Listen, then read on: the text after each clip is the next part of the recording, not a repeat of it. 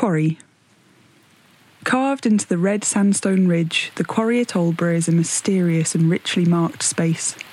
Its creation spans 2,000 years, or 260 million years if you count the formation of the stone. There aren't many places that this stone outcrops in quality good enough to build with, but it does here. There were quarries all round Aldeburgh. The soft, grainy stone was carved out of the ground, the pick marks still furring the walls of the quarry today. Masons would tool the block out of twist, squaring it up for use. The hollow space will be full of the sounds of metal on stone, reverberating with action and voice.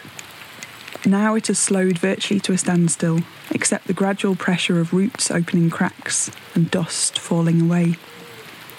Part of the quarry's charm is the inability to tie it down. Each action on the stone destroys the last. Techniques of stoneworking change very little. Time morphs into time. The Victorians saw the magic of this space and made their own changes, planting trees and ferns to enclose it, inserting sculptures and niches, pathways and viewing points to wander down.